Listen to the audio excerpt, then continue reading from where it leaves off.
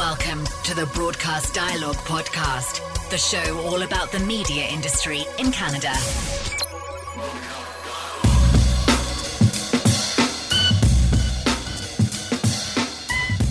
Welcome to Broadcast Dialogue, the podcast. I'm Connie Thiessen. This episode brought to you by CBS News Radio Connect. The Connect Select team puts together fresh entertainment and lifestyle content for music stations before it goes viral. Learn more at MomentumMediaNetworks.com. QUB Radio.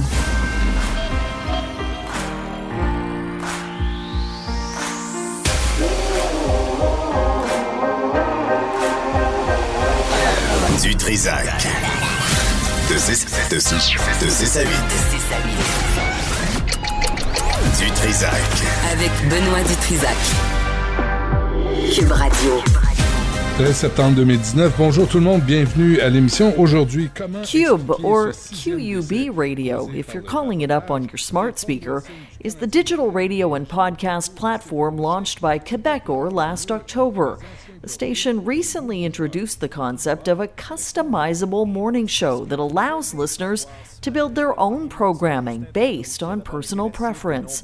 On this episode of Broadcast Dialogue, the podcast, Mathieu Turbide, Quebecor's Vice President of Digital Content, on the company's move into online radio and the challenges of monetizing an emerging format. My name is Mathieu Turbide. I'm Vice President for Digital Content at Quebecor Media. I'm originally a journalist, so I started, 30 years ago as a radio, then print, and even TV reporter for a couple of years, and then I managed people in newsrooms for many years, and I was given the opportunity to move into digital content 8 years ago. So I've been monitoring and supervising the digital move, shift, or transition that we've made first at Le Journal de Montréal, which is a daily newspaper in Montreal, and then for all the media companies that Quebecor owns. So we own TV stations, magazines, newspapers, and pure player digital websites also. So you've really been there through the entire digital shift. Yeah, we can say that, yeah. So let's go back to last October when Quebecor launched QUB Radio. What was the catalyst for this project? Did you see a gap in the marketplace? Actually, there was a gap in our portfolio, if you want, because we are probably the biggest media company in Quebec, most certainly, not probably, and we were, involved in all the aspects of content distribution and creation of content, TV, newspapers, magazines, etc. The only sector that we were not involved in was radio, because as you know, since it's a regulated market by the government, you cannot own too many different types of media in one city. So we actually wanted to be in radio since many years, but we faced the opposition of the CRTC about that. So we couldn't have a traditional, radio, FM or AM radio stations in Quebec, Montreal, or Quebec City. So when we saw that people started to listen to audio, but more on a internet base, that we saw there an opportunity for us to create and distribute audio content, but without the obligation of having, a certificate from the CRTC to operate a real radio station on the FM band. So that's where we saw the opportunity, and then we looked at what the market was looking for, and it was going more and more on-demand audio content, as you know, for music, but also for podcasts. So that's when we decided to create QUB Radio. So what have you learned since the launch last October about how people are consuming content? Well, that's an interesting question because we're learning every week, every season, since it's only been 10 months. But as you know, when we created QUB Radio, we knew that it was a new thing for people to get to listen to audio, talk radio content on a on-demand basis as they consume video on Netflix, for example. So we decided to build it on two tracks. So the first track was doing like a live linear programmation for our radio station, just as we would have done if we had launched a traditional radio station.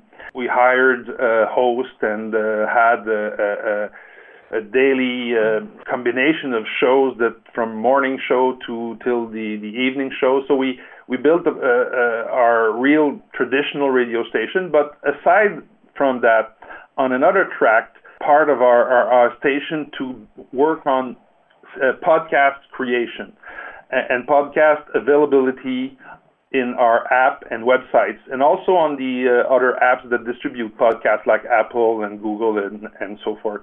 So what we've learned is that the traditional way of listening to radio, it reached a certain audience that we knew we could because we're quite a big, media network. But where we saw growth was really in the on-demand part of our solution, if you want. So even for our regular programmation, but also for the podcast, we saw growth from the day one.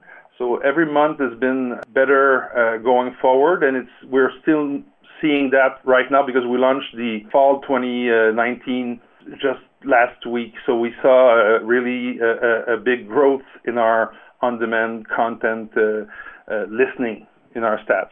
I don't know if you can talk about how many listeners you're actually drawing, but I'm interested to know what QUB's most popular offerings are and how and when you're finding people are listening. We do have ways to measure our audience that are very, very accurate, but that are not, in direct line with what we hear from those other type of measurements in the market. So we're being cautious about the way we want to get in the public on the market with our numbers. We're still working on a very logic way to present the audience, because people listen to us in a variety of ways. They listen to us live on our app, live on our websites, live on TuneIn, live even in our cable distribution company, Videotron, which we Quebecor owns also. We also stream QUB radio directly in the 2 million setup box, for cable that Videotron has in Quebec. So we also have a good proportion of our people listening us there. And then we have all the on-demand or, the podcast listening, even our shows, regular shows that are available on podcasts or our pure podcast. So we're trying to make something that would be easy for the market to understand. All the people that listening to all our products, let's say at 8 a.m. in the morning, either it's our morning show live or something that they're listening, on a podcast. And so we want to get the more precise way of telling them the audience that we have. So we're still working on that. So I'm not giving you any numbers right now, but we'll get to that because we're kind of exploring right now the way that digital audio is consumed and for how many minutes. So there's many, let's say, parameters that we want to be sure to that are pertinent to the advertisers that we work with. So I don't know if it answers your question about the numbers, but then what is the most listened to product that we have? It's our morning show that we created last year, but that we updated this season with the quite new interesting feature is that we can build, if you want, the morning show from 6 a.m. in the morning. So when people wake up, they have the ability on our app to choose all the segments that usually are present in the daily morning show, but they can organize it. So if they want to listen to the sports newscast before the daily interview or before the comment from our political analyst, so they can organize and even skip some of the segments and then start a playlist exactly as they would do with a music playlist on Spotify, for example. So that's quite new, interesting and exciting for us. So because we see that it's only been a week now, and people are really digging to it, and we see the growth in that type of way to listen to our products. I think a customizable morning show is definitely a first for Canada. How did that concept emerge? You know what? It emerged from my own experience, because I'm more a late morning than a early morning guy. So I said to my people, we have this good show, but when I wake up at 8 o'clock, I would like to have the ability to listen to the two good segments that I missed while I was still sleeping. And then I know I have another segment that I really like around 9 o'clock, and that's too far away because I have to go and I have only 30 minutes to commute to work. So how could I have that, and create my own 25 minutes of show that I really want to listen to in the morning without having to wait that it's been that it's online, or wait that it's live in the show. So I said, if we can make it exactly as I would do when I go running and I choose, 30 minutes of songs that I like to run and listening to those songs, that would be perfect. And we just, thought about it, and then some other people came with other ideas, and in a matter of months, we had this product, which is only available right now in our app, but we want to also make it available on our website, and maybe in a couple of months, not only the morning show, but all the shows are going to be available that way. But there's like a tricky side to this.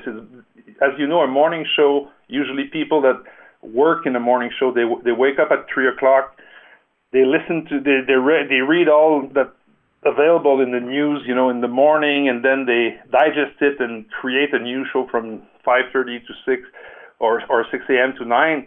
And we had to change that, because we had to have some content available as early as 6 a.m. So we actually asked those people, this team, to split their shift and start working in the late afternoon the day before. So all the content that we could prepare in advance, because we have ties with the newsroom in the newspapers we own. So if the newspaper, the Journal de Montréal, for example, breaks a big story in the morning, we can be, in an embargo situation, we can be in the loop and then make the interview at the end of the afternoon with either the reporter or the people that are involved in the news, the big story that breaks up in the morning. And we have all that available at 6 a.m. when the people, wakes up with this big story in the morning. So we actually do in advance what other radio station would do at 4 a.m. in the morning. So that's been a bit of a challenge, but it works, and everybody's happy about it, even the people who have to split their days in two to make it work. So you believe on-demand content is the future of radio? For us, it's quite obvious, because, as you know, we don't have a number on the FM band that we can rely on as other traditional. So we have to find ways to respond to the needs of the people who are used to listening to audio content in a digital way on their phone or on their computer. So if you look at what's big in audio on a phone right now, for many people, it's music. And music is moved from, a more traditional way of distributing itself, by CDs, and then with, iTunes selling MP3s. It evolved into a streaming, and then it moved quite fast to the playlist. So you choose what you want to listen, you put it in an order, and you launch your playlist, or you ask your app to suggest music that you would like. Probably that's what's made Spotify very big in the last years. So we looked at that and we said, okay, what if talk radio was like music? So we have for that to create content that's interesting, and we're also looking to expand our content are available by making some partnerships with other people that produce audio content. And when we get this big portfolio of content available, we think that it's going to be more and more the way that people are going to listen to audio in the future. Exactly. Why do you think more media companies haven't more aggressively gone in this direction? Well, I think in the States you see that a lot. So many, traditional newspapers like the New York Times, Washington Post, they're investing a lot in audio and podcast creation, and they're making also some partnerships with distributors to be sure that their products finds its audience. So I think in the States it's already begun. In Canada, it's true that we're probably the first private media company to go as fast on this track as we do. In English Canada, I think CBC has some things interesting going on, and also Radio-Canada in French Canada. But it's different because they don't have the same challenge, to monetize this content as we do. So that's, for us, the biggest challenge is we know that we're going to find audience. We see it right now. Even if I cannot give you numbers, I can say to you that it's growing and growing, and we think in a couple of years it's going to be very big. But the challenge still is to be able to monetize that. And we think it's going to be able, but we're going to be, patient, finding the perfect business model for that type of content because it makes sense for us. Are there advertisers showing a lot of interest in your podcast and digital offerings?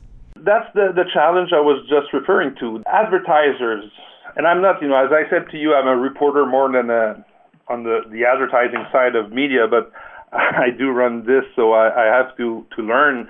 But the advertising is like divided in traditional medias that have people specializing in media placement in agencies, let's say big agencies that sell national advertising or international advertising, and then you have the local advertising, which is a very different way of selling ads and getting for say some collaboration or partnerships with companies, and on top of that, in the agencies sometimes you see that people that run the radio advertising placement are different than the people who run the digital advertising placement. So it's a big thing for us right now to work with these people and to explain that we're doing radio, yes, but it's digital radio.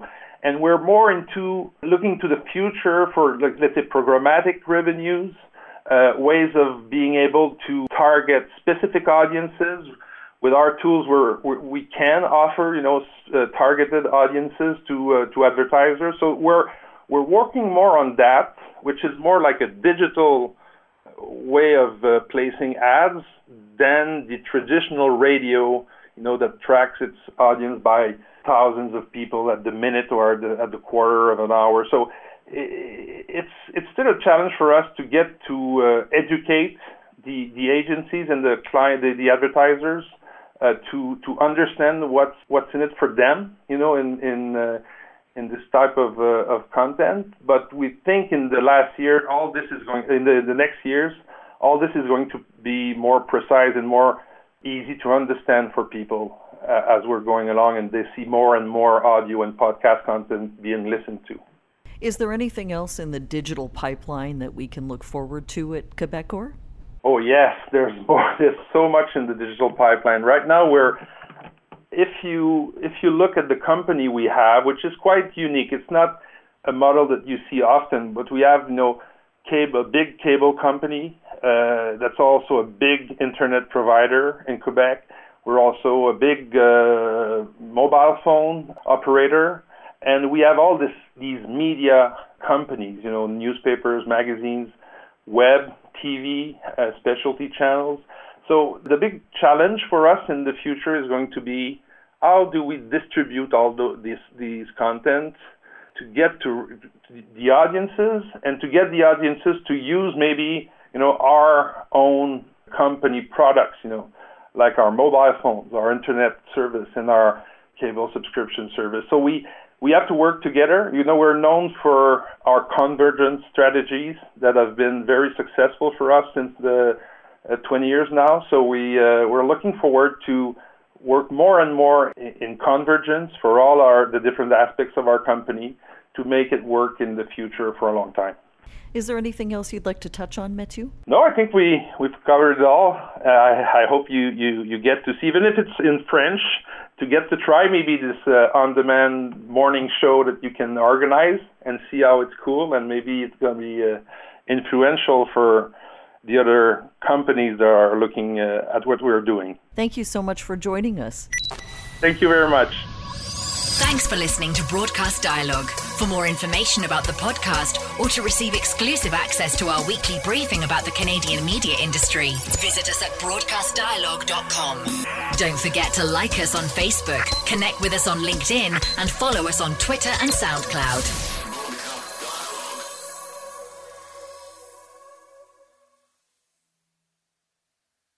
I'm Jeff Woods, and I'm shining a light on music and the rock stars who make it. He just was one of those people, he stood out. He was a magic guy. He really was a magic guy. We all have faults. He had the same amount of faults as we all had.